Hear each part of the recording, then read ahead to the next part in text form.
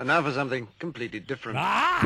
Forget everything you've been told by others before. Get ready for the real deal, the full story. Real talk about money, markets, life. Now, it's The Real Investment Show with Lance Roberts, presented by RIA Advisors. And good morning and welcome to the show. Of course, it's Tuesday as we continue to kind of roll into the first real week of earnings. Still on deck this week, of course, Tesla and Netflix coming up. So again, some of the bigger kind of headline names are going to be hitting the markets here this week.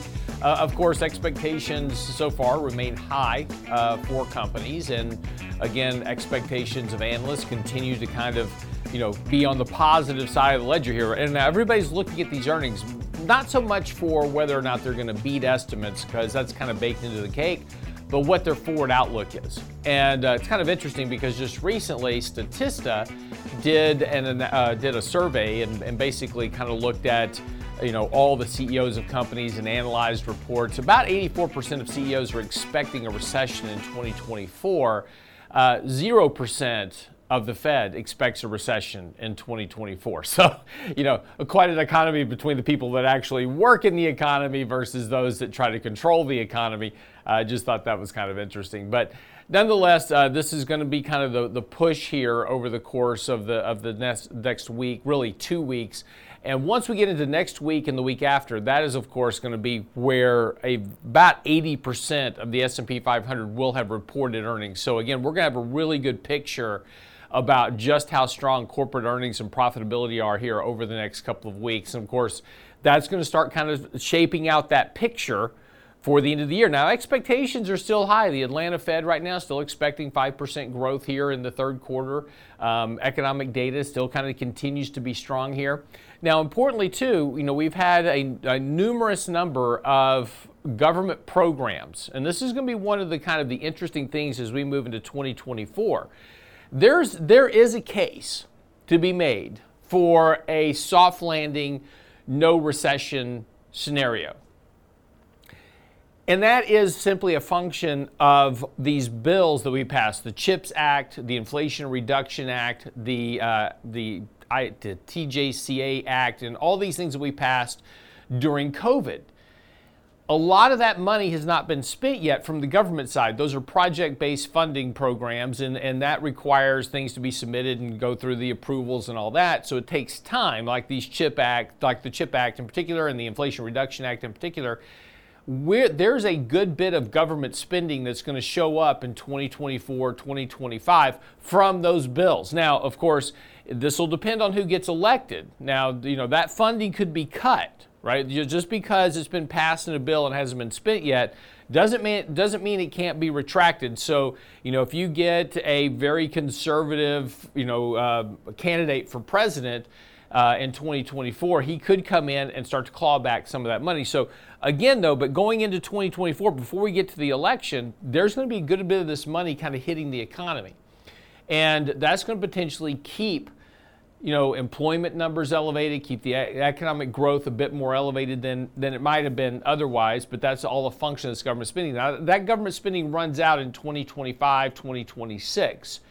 So the point I'm making is that there's a lot of sentiment that suggests, and again, you take a look at all of the the indicators, the leading economic index and the inverted yield curves, etc., all suggest a recession coming in 2024. And those have a very strong predictive track record for a reason. But all I'm saying is, just one thing to consider is that there is a lot of government spending, billions upon billions of dollars, committed to be spent within the economy through all these different spending bills that were passed over the last 2 years in particular, that has yet to come into the economy. So I just want to lay that out there for you just to consider that there's a potential that some of this no landing kind of stronger growth environment is possible as a function of government spending. Now, having said that, now let's back this up 1 second. A lot of that government spending makes up about 15% of GDP. So again, it's not a major driver versus the near 70% that's driven by consumption. So just because there's going to be government spending coming in to fund these programs, the CHIPS Act and the Inflation Reduction Act, create plants and products and those type of things, the major driver of the economy still remains the consumer. Now, on the consumer side, it's a very different story. Higher interest rates are bleeding out their savings. Of course, they're having a more difficult time making ends meet, etc. So again, there's the argument for a recession in 2024 still has a viable tend to it. But I just want to lay that out there that there is going to be a potential offset from all this government spending, just something to consider based on your own personal outlook. And again, I can't predict that far out. I don't know what's going to happen in 2024. So all we can do is just kind of navigate markets for what they are right now and just kind of have a view about some of the risks that are out there. And we just want to be careful not to get too far into the recession camp, because when everybody thinks a recession is going to occur, other things tend to happen. So again, just want to lay that out there. Now, here's what you need to know before the bell this morning. Yesterday, the market bounced right off that 20-day moving average. We talked about yesterday morning, in particular, that the market had come down. We ran into resistance right here at the 50 and the 100-day moving average. So this cluster of resistance right here is that first real level of resistance that the markets have to make a move through if we're going to move to a higher level by the end of this year. Right now, we just are kind of remaining trapped between this resistance at that 50 and 100-day moving average and the 20-day, which is short-term resistance, right here where the market had actually come down and settled over the last couple of days. Bounced off that nicely yesterday. Nice rally throughout the day yesterday. Good, strong buying all day long. That really was a good buying opportunity, a really kind of a good setup for the markets, I should say, coming off that support. But again, we haven't gone anywhere. We're still compressing between these two levels of resistance and support. The market's going to have to make a move one direction or the other here fairly soon. Now, we can continue to kind of grind here. We've done this before where we stay in a fairly tight range for a period of time, don't really make any move in one direction or the other, then the market makes its advance. Last time we broke to the downside. So we'll see what happens here, but from an investment perspective, we're just going to be kind of wrestling between these two kind of compressing levels of support and resistance, at least for now. This morning, futures are down a little bit. The S&P's down about 11 right now. And again, that can change as we get closer to the open. But we're just kind of keeping a watch on markets. Still concerns about what's happening overseas, of course, in Israel. And of course, as we start to kind of look into earnings more and more, that's really what's going to be driving the market. So again, while we're starting out a little bit on the weak side this morning, that can certainly turn around by midday as we kind of get into market action. Again, bets have been fairly positive right now on higher asset prices, particularly in those mega cap names which are driving profit growth. So, even with yesterday's news that we saw coming out really kind of across the board early in the day, markets really kind of shrugged that off and rallied strongly during the day. So again, nothing too much to worry about right now. Still on a buy signal at this moment. We're getting a little bit overbought here short term, but not extreme just yet. So we still have some more room to move to the upside, which again, this idea of having a consolidation here for a bit before we try to make a move higher into year end, certainly possible. And again, over the next week or so, as we start to wrap up the month, then after that, we get into stock buybacks and that window opens up, which will help provide some additional buying impetus as we get there. Again, right now, just kind of trade the market for what it is. Watch that support level of the 20-day. If we break that, we can certainly retest that 200-day moving average, as we said yesterday. So certainly some downside risk to be aware of. But again, for right now, everything seems to be kind of okay here at the moment for the markets. That's what you need to know before the bell. When we come back, we're going to talk about unintended consequences and why investors underperform long term. Don't go away.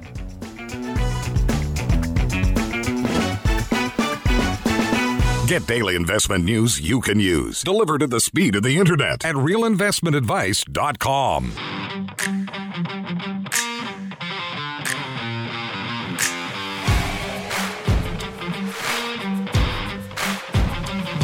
And welcome back to the show this morning. So, unintended consequences. This is,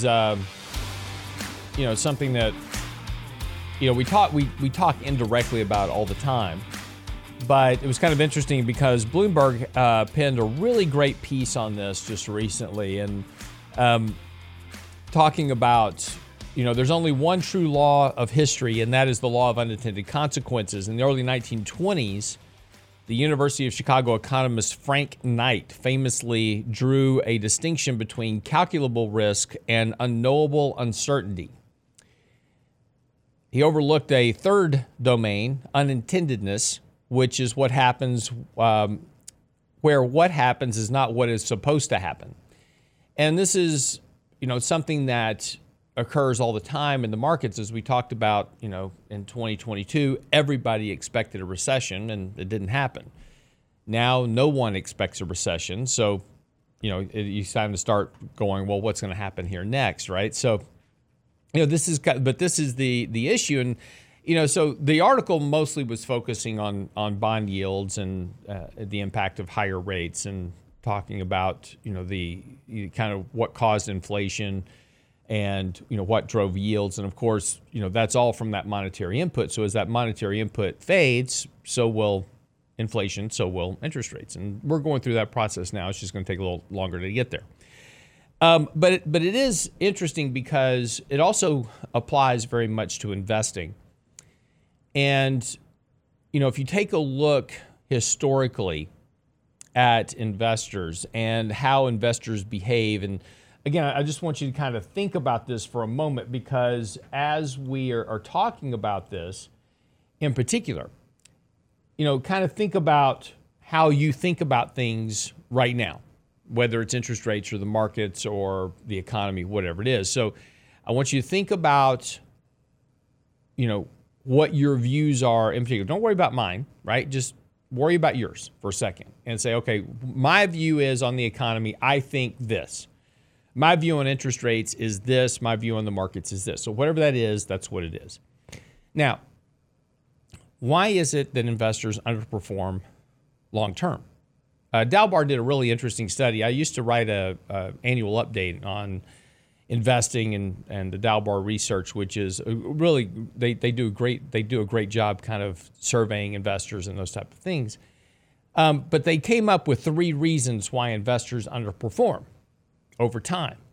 And that is basically, first of all, they have no capital to invest. So that makes up 25% of the reason why investors underperform the market. The other 25% is that they have the capital, but they need it for something else, right? They can't afford to invest it. They've got to, pay for a car, pay for, whatever. So they have capital, it's just not getting invested. 50% of the reason is psychological factors. Now, this is a function of unintended consequences. It's what we believe is going to happen that doesn't happen for one reason or the other. We're convinced that something is going to occur, and then it doesn't happen that way. And, these psychological factors come in various forms, and we've gone through these before, but, importantly, when you start talking about how investors behave and think about the things that you do as an investor. And this is the look, and everybody falls into this, by the way. The psychological biases are what lead us to make these mistakes. So mistakes like loss aversion, right? Don't want to lose any money, so I don't invest. Right? So the need to avoid loss. Now, this becomes the most prevalent when markets are in a decline. Markets are coming down. I own positions, whatever it is. Markets down, markets coming down, markets coming down. I just get to the point I can't afford to lose any more money, so I sell everything, right? So this is what happens at the bottom of the market in, 2008 or last year in October. Investors go, I just can't afford to lose any more money, so I sell everything. And then that's when the market takes off running. And they're going, I can't get in now because I just sold everything and now the markets are going, so I'll have to wait for another opportunity to get in later, and then they wind up missing the market. But loss aversion is one of the big reasons why people, fail to perform over time. Narrow framing. This is key for where we are right now, in particular, whether it's interest rates or inflation or the economy, whatever you think. We make decisions about one part of the portfolio without considering the effects on the total portfolio. Anchoring. That's the process of remaining focused on what happened previously. And again, think about interest rates and inflation, right? We're talking about the 70s. And so we're focused on this. We're anchoring on what happened in the 70s, expecting that same thing to play out now, and two very different economic environments as a function. Mental accounting is another big problem that we have as investors. That's where, we separate the performance of an investment rather than looking at the performance of the total portfolio. Because again, if we're supposed to be running a diversified portfolio, it's not what one thing is doing versus the other. It's how is the total portfolio doing relative to its benchmark. And in a diversified portfolio, they're not all supposed to be going up and down at the same time. That's not diversified. That's correlated. In a diversified portfolio, you're supposed to have some stuff that's going down, some stuff that's going up, and then that's what balances out the risk over time. Lack of diversification comes right along with that. We believe we're diversified, but what we actually have is a big pool of correlated assets that all go up together and all go down together. Of course, the biggest things that we get into, of course, hurting, just kind of falling in with whatever kind of the mainstream narrative is and doing that. Of course, that herd, just like anything else, if you've ever seen, a herd of cattle or herd of, whatever, they're heading one direction, then they'll cut and turn and go in another direction, right? Something spooks them. Markets do that all the time. Markets heading one direction, all of a sudden they just stop and they move in another direction. But herding is one of the biggest problems for investors because we get trapped into that trend and we go, well, I've got to do what everybody else is doing, and that doesn't always work out well. So again, there's a lot of reasons psychologically, and we all do these things that lead to underperformance over time. So it's important, though, to understand that all these mental issues, these behavioral biases, right, are a function of unintended consequences. We think that, we're doing this because something has changed in the markets, right? And the unintended consequence of that is that the market does something entirely different.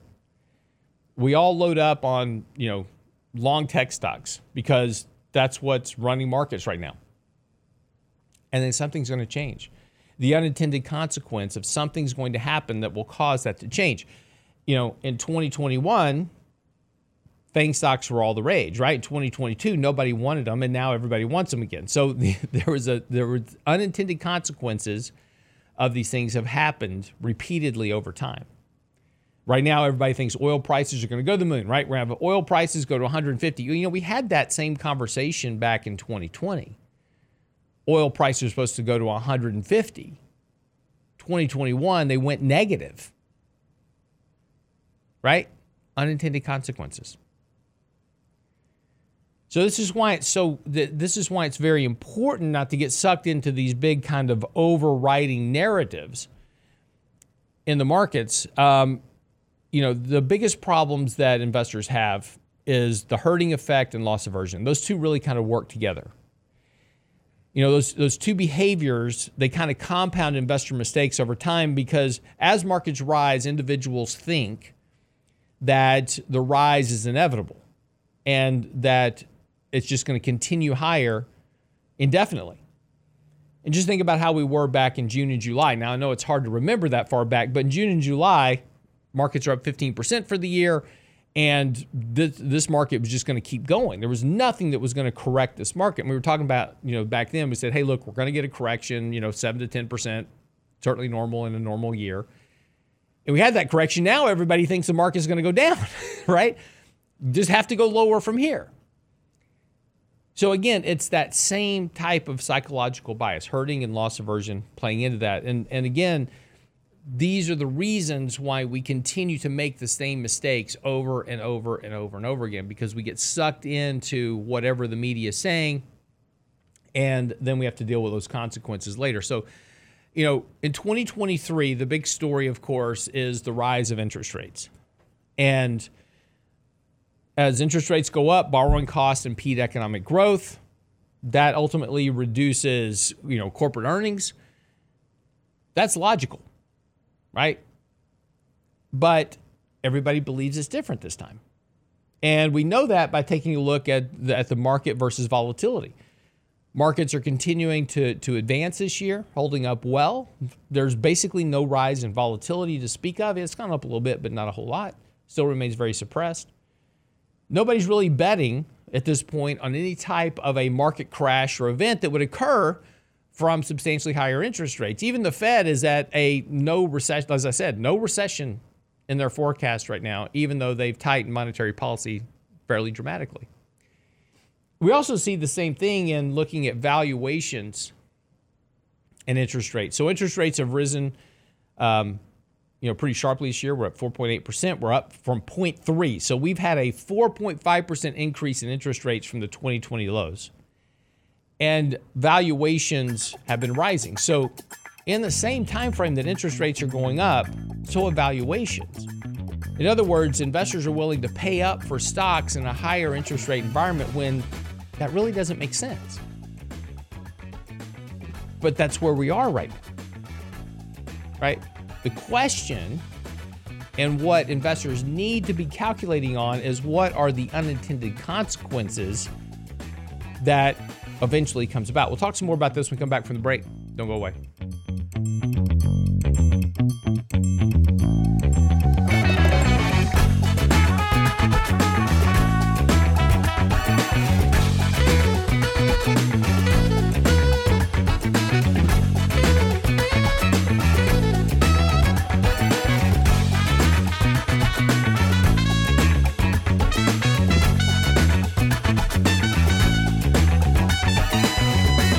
The Real Investment Advice blog. It's required reading for the informed investor. Catch it today at realinvestmentadvice.com.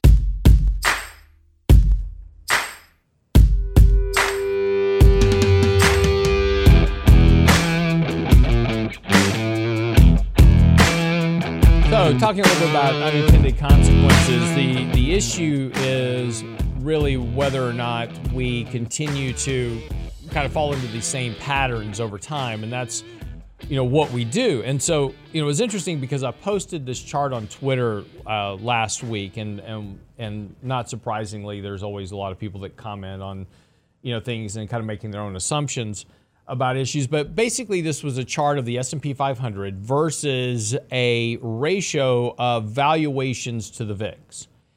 To the volatility index. So if you take valuations, divide it by the volatility index, you get this ratio. And whenever this ratio has been this elevated, you've normally had, markets that, have a correction, a bear market, some type of event, play out. And it's not surprising, right? Whenever you have high valuations and low volatility, everybody kind of gets into this very complacent moment where this is everything is perfect and nothing's going to change. But that's when those unintended consequences show up, right? The one thing we weren't banking on that happens, and Israel and Hamas right now is a good example of that, right? We weren't banking on that. We're trying to get through one thing, and then we got another thing pop up, right? We have Russia, Ukraine, and now we've got this, right? So it's always something, as my mom always says.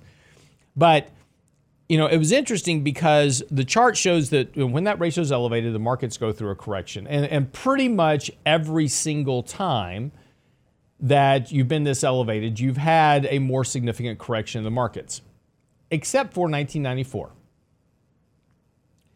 Now, in 1994, we were just coming out of a recession in 1991. Markets were kind of on this tear. So, you had some other events going on, though, right? You had Asian contagion, you had the Russian debt defaults, you had long-term capital management, a lot of other things in there that occurred, but the markets were just taking off because we had this whole .com thing going on. So it's not a perfect indicator, right? But more often than not, it's been a pretty good indication of excess complacency in the markets. But I thought it was interesting because, not surprisingly, you get responses. And I got this response on Twitter from Thomas the Train, which tells you something right there.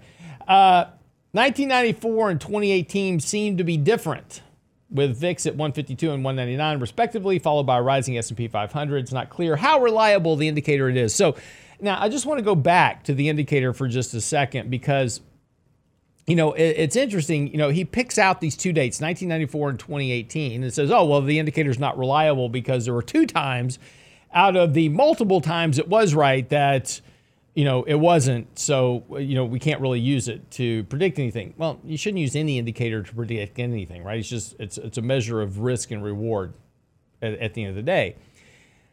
But Thomas the Tank Engine over there seemed to forgot about 2018 when you had the 20% decline from September to December from that high valuation. So really, out of every reading that you've had of valuations and high valuations and low volatility, only one didn't turn into something worse, right? It was just kind of a sloppy period for about 6-8 months in the markets. Markets just went nowhere. They didn't go down. They just didn't go anywhere for quite a few months, almost a year. So again, how reliable is it? Sure, it's not a perfect indicator. No indicator is. But that sentiment, the old Thomas the Tank Engine over there, his sentiment is important because that's the attitude that we have in the markets right now of, well, this time is different. This is where those unintended consequences repeatedly kind of show up over time. And right now we've got some clear evidence, right? You take a look at the options market right now. Options are the hottest trade on Wall Street at the moment, options and futures.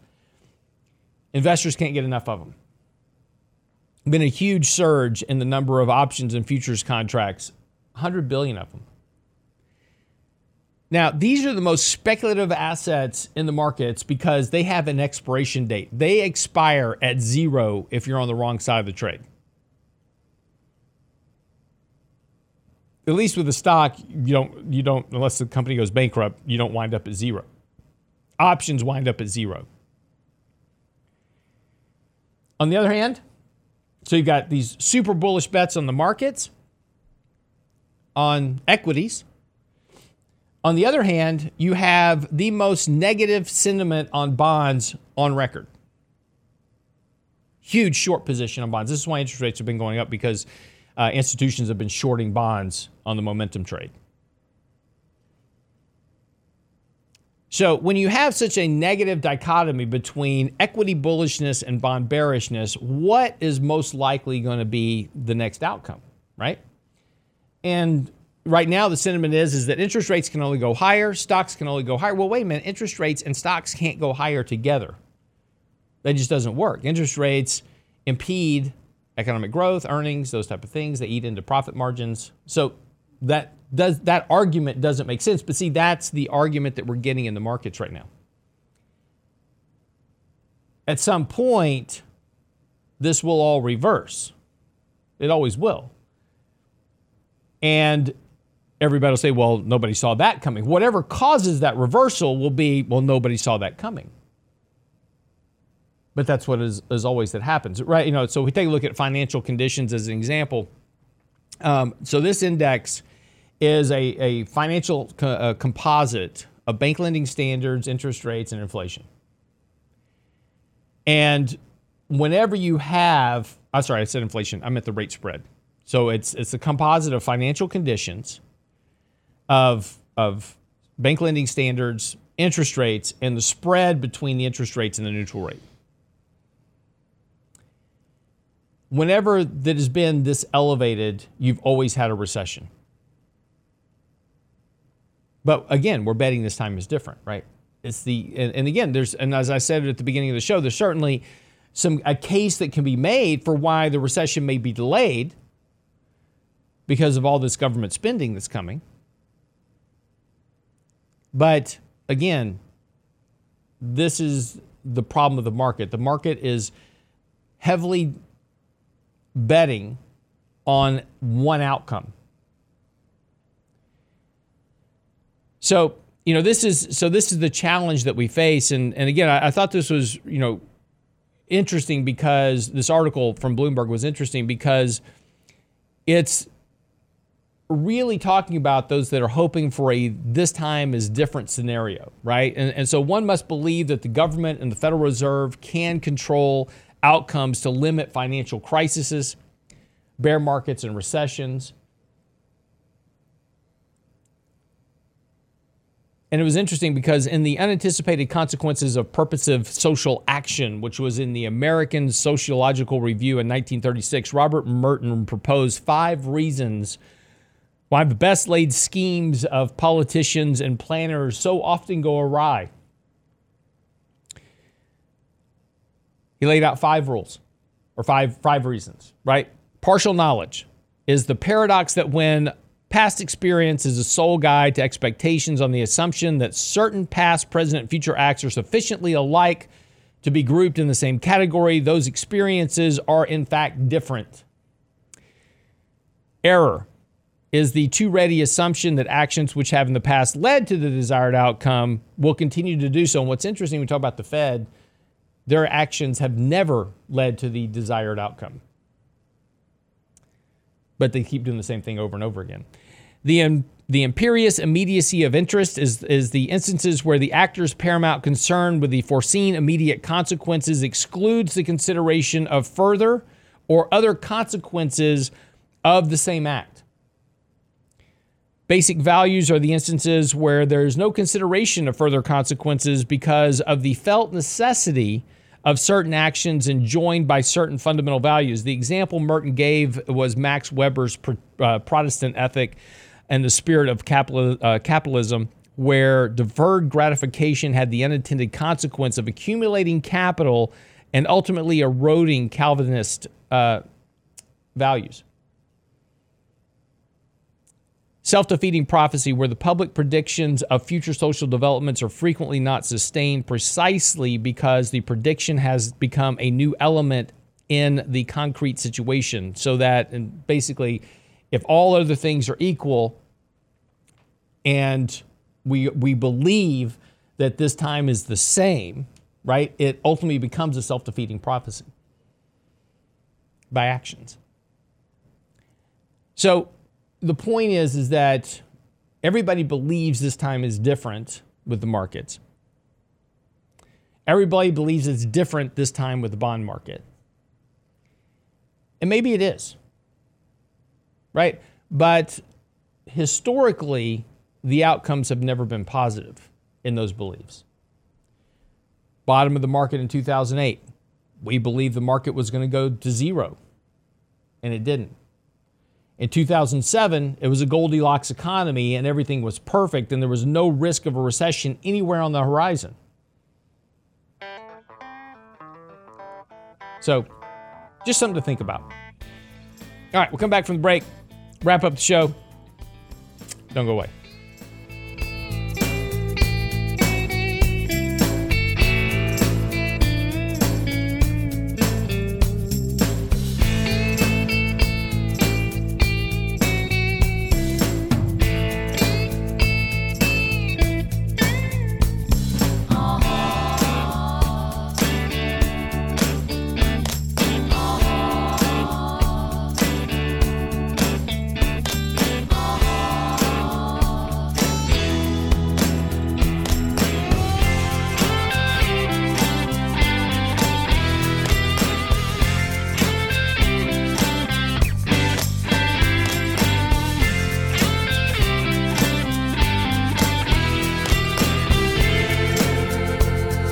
Get daily investment news you can use, delivered at the speed of the internet at realinvestmentadvice.com.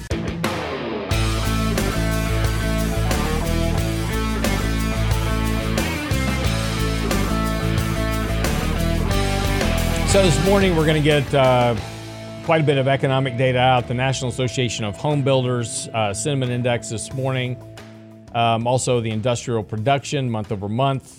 And importantly, we're going to get retail sales. So retail sales in September are expected to be up 0.3% versus 0.6% previously. Retail sales month over month, excluding auto and gas, is expected to be up 0.1 and 0.2 versus 0.2 previously.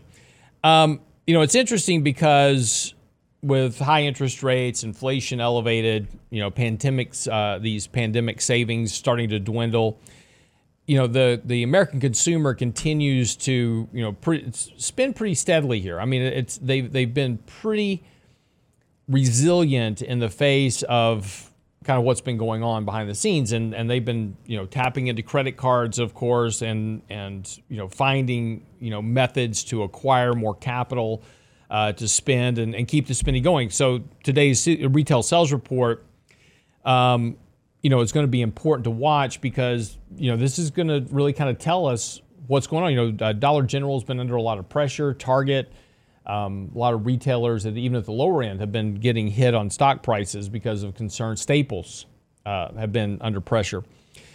So overall, when we kind of look at the balance sheet of consumers, it's believed that their balance sheet remains fairly strong, right? They have plenty of excess savings. It's fine, and they can continue to kind of just spend away going forward. But again, when we look at the quote unquote retail sales balance or the retail balance sheet, it's a function that the top 10 to 20% of excess savings, the bottom 80% really don't. And there's definitely signs that they're having trouble making ends meet. The amount of credit that they're taking on is slowing down, and basically they're running out of the ability to take on more and more credit. So today's report's going to be, interesting to watch. One of the things that's been really interesting in the retail sales reports this year, and particularly this summer, is that Americans have been ramping up spending on services versus goods. And, they're splurging on travel, dining out, sporting events. And this is kind of keeps going back to, they were locked down, for a year. And this is 2023 now. Lockdowns ended a year and a half ago. So, this whole kind of what they call revenge spending is going to be approaching an end, right? It's like, I was locked down, so I'm just going to go live it up now. And I'm going to spend $1,500 on a ticket to go see Taylor Swift, right? So that's going to eventually kind of find its limits wherever that is. I thought it was interesting. Disney is trading at decade lows, and they're trying to raise prices on their tickets at their parks. Netflix is raising their prices. So but again, that's not surprising, right? As consumers are willing to spend money, I have demand. So if I have demand, what am I going to do? I'm going to raise prices. I'm going to find that point of where I can't raise prices anymore, and then I have to basically cut prices. But I'm going to push, and this is what companies are doing. So, it's going to be interesting to watch today in terms of the retail sales number if we start to see some cracks in the foundation of that spending. And particularly as we start to head into October, November, December. October, second biggest holiday shopping day of the year is Halloween. So everybody's buying 12-foot skeletons or 20-foot skeletons at Home Depot right now. So, everybody's out spending money for the Halloween. And then you've got Thanksgiving in November. Then you've got Christmas, then New Year's, and then I've got my wife's birthday in there. Then you have Valentine's Day. This is just a terrible time of the year for being a retail spender. But, this is all going to come down ultimately to the job market. So if we take a look, kind of historically at high borrowing cost, that is going to slow eventually the employment market. We haven't seen it yet so far in the data, right? Well, depending on the day you look at. The BLS report says that we've got very strong data, but ADP not so much. So it just depends on what report you're looking at. Job openings are declining. Wages are falling. Wage growth has now fallen back to pre-pandemic levels. So that whole big surge in wages has gone away, which is interesting because now wage growth is declining and inflation is still hanging in there, which is going to put more pressure on individuals. And this is an important point about inflation as well. The Fed wants 2% inflation. That doesn't mean prices go down. We've talked about this before. if gas is $4 a gallon in January and it's $4 a gallon the next January, that's 0% inflation. Price didn't go down. You just have no inflation. It didn't go up. The Fed wants 2% inflation, so they want gasoline not at $4 a gallon. They want it at $4.08 a gallon next year. Right? So that's the point we need to be thinking about. You see, prices aren't going to get cheaper. They're going to continue to get more expensive, but wage growth is declining. We're just going to grow inflation at a slower pace. Economists surveyed by Wall Street Journal. This is, I'm reading from an article from the Wall Street Journal. Economists surveyed by the Wall Street Journal is expecting hiring to slow sharply next year. Though they are increasingly optimistic the U.S. can avoid a recession. The unemployment rate remains historically low at 3.8%. But you're starting to see signs of strain emerge. And again, so we'll kind of pay attention to this. If you take a look at consumer sentiment, that's been declining as of late. There was a brief little spot there where, in kind of April, May, June, consumer sentiment was improving because stock prices were going up, right? We talked about this, rising asset prices lead to, stronger consumer sentiment because they see their 401k plan and it's going up in value, so they have more money to spend, right? They feel better. Well, since July, asset prices have been falling, so has sentiment. But if you take a look at the index of expectations, that expectations fell below 80 in September, and that's a level that historically signaled a recession within the next year. But yet we have a lot of predictions right now that suggest no recession. See, it's all very confusing. And this is why it's such a difficult bet saying that this is going to be this way for the next, 24, 36 months. Trying to predict that far in the future is very difficult to do, to get it right. This is why we pay so much attention to what the market is doing right now rather than what we think it's going to do, in the future. Now, it doesn't mean you can't make bets where, there are some outcomes that are fairly certain to happen, and you can certainly make a bet on that, by buying very cheap value-based stocks that have strong earnings growth, those type of things. They may be depressed in price. That's a good opportunity, right? And that's going to take a longer time to mature. That's not going to you buy it today, it's not going to immediately make you money. It's going to take a while. It may take 2, 3, 4 years before it makes you money. But that's going to make you more money than chasing things that are trading at all-time highs right now. So that's why you kind of have a little of both in your portfolio. But anyway, so today we have those retail sales report out this morning. Also, lots of earnings. More banks today. Bank of America, Goldman Sachs, Interactive Brokers Group, J.P. Hunt, which is transportation stock, trucker. Lockheed Martin, they've reported earnings this morning. Stock's up a little bit this morning on that. Johnson & Johnson, Pinnacle Financial Partners, United Airlines. As we get into the rest of this week, again, as I said before, we'll get into Netflix, we'll get into some of the other kind of the mega cap names are coming. And the next week, we're going to get Apple, Microsoft, and the rest of the crew. So anyway, it's just, kind of pay attention to this, one things to be paying attention to, and particularly retail sales, because it relates to consumer spending. Consumer spending makes up 70%, personal consumption expenditures, that's consumers, that makes up roughly, it's about 68%, but just call it 70% of GDP. 40% of that is retail sales. So if retail sales are starting to decelerate, that gives you a pretty good prediction about what economic growth is going to do as we head into next year. So, and again, this is, as we start looking into 2024, trying to push that far out in predictions is difficult. We have to make some assumptions, and we can do some calculations, right?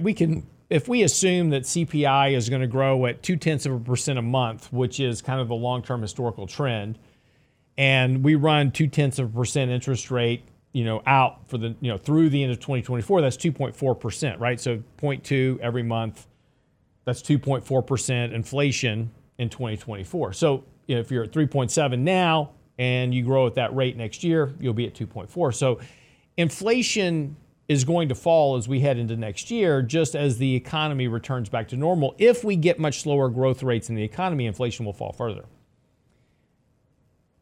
So again, see, this is, there's some things that we can kind of calculate and say from a numbers basis, this is where it should be, but that doesn't mean it has to be there. And this is the whole risk of predictions, right? We just have to kind of take it as it comes, but try to apply some logic along the way. But, again, kind of the whole function of the article today on the website, unintended consequences, all those charts and graphs in today's article. It's on the website now, realinvestmentadvice.com. Just be aware of being fixed into one view, because it's always the unintended consequences of actions that tend to come back and haunt us, because it's Halloween. All right, wraps up the show for the day. Be back tomorrow with Danny Ratliff for Wednesday's edition of the Real Investment Show. Get by the website, realinvestmentadvice.com. Get our latest article, more, all at the website, realinvestmentadvice.com. See you tomorrow.